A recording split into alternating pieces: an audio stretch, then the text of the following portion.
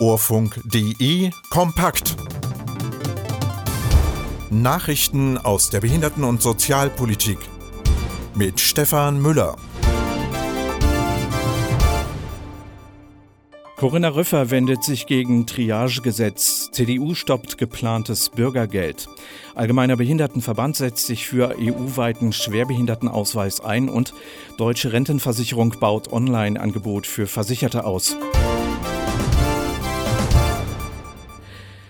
Die grüne Bundestagsabgeordnete Corinna Rüffer hat sich gegen das von der Bundesregierung verabschiedete Triagegesetz gewandt. Die behindertenpolitische Sprecherin der Grünen begründet ihre Ablehnung unter anderem auch mit dem Hinweis auf die jüngste deutsche Geschichte. Oberstes Gebot unserer Verfassung sei die Untastbarkeit der menschlichen Würde. Sie verbiete es, Leben gegen anderes Leben abzuwägen. Unsere Geschichte sollte uns mahnen und verpflichten, den Wert jedes einzelnen Menschen niemals in Frage zu stellen. Etwa 30 Aktivistinnen und Aktivisten gedachten in einer Schweigeminute vor dem Berliner Reichstag an die historischen Ereignisse und protestierten gegen das Triagegesetz. Die CDU hat das geplante Bürgergeld im Bundesrat vorerst gestoppt. Jetzt muss der Vermittlungsausschuss die im Bundestag beschlossene Gesetzesinitiative zu Hartz IV behandeln. Kritik kommt von den Sozialverbänden. VDK-Präsidentin Verena Bentele erklärte, der CDU gehe es nicht um Gerechtigkeit, vielmehr trage sie parteipolitische Streitereien auf dem Rücken der Ärmsten aus.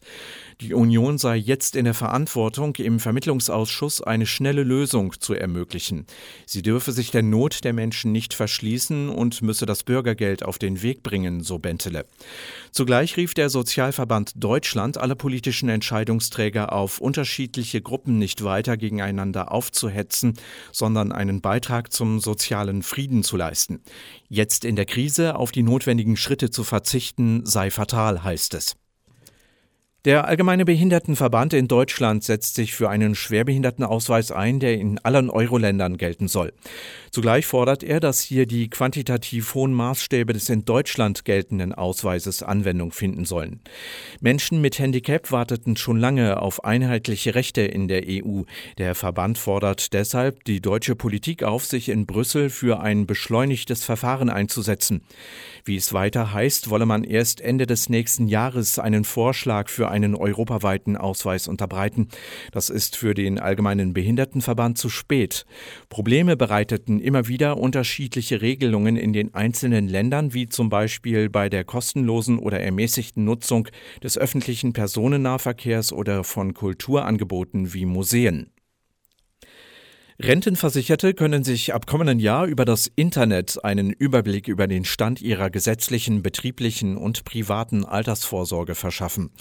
Nach Informationen führt die Deutsche Rentenversicherung eine digitale Plattform ein, über die Versicherte alle Informationen zur Rente abrufen können. Unterdessen fordert der Sozialverband Deutschland, Versicherte nicht auszuschließen, die keinen Zugang über das Internet haben. Der Gesetzgeber müsse dafür sorgen, dass diese Menschen ihre Übersicht auch weiterhin per Post erhalten. Der rheinland-pfälzische Landesbehindertenbeauftragte Matthias Rösch sieht den inklusiven Arbeitsmarkt als gemeinsamen Auftrag aller Akteure des Arbeitsmarktes. Demnach seien alle Arbeitgeberinnen und Arbeitgeber aufgefordert, mehr schwerbehinderte Menschen auszubilden und zu beschäftigen. Das erklärte Rösch im Rahmen des letzten Treffens der Behindertenbeauftragten von Bund und Ländern. Menschen mit Behinderungen seien häufiger arbeitslos, verblieben länger in der Arbeitslosigkeit und hätten nur eine geringe Chance auf dem allgemeinen Arbeitsmarkt. In der sogenannten Erfurter Erklärung fordern die Beauftragten einen inklusiven Arbeitsmarkt bis 2030.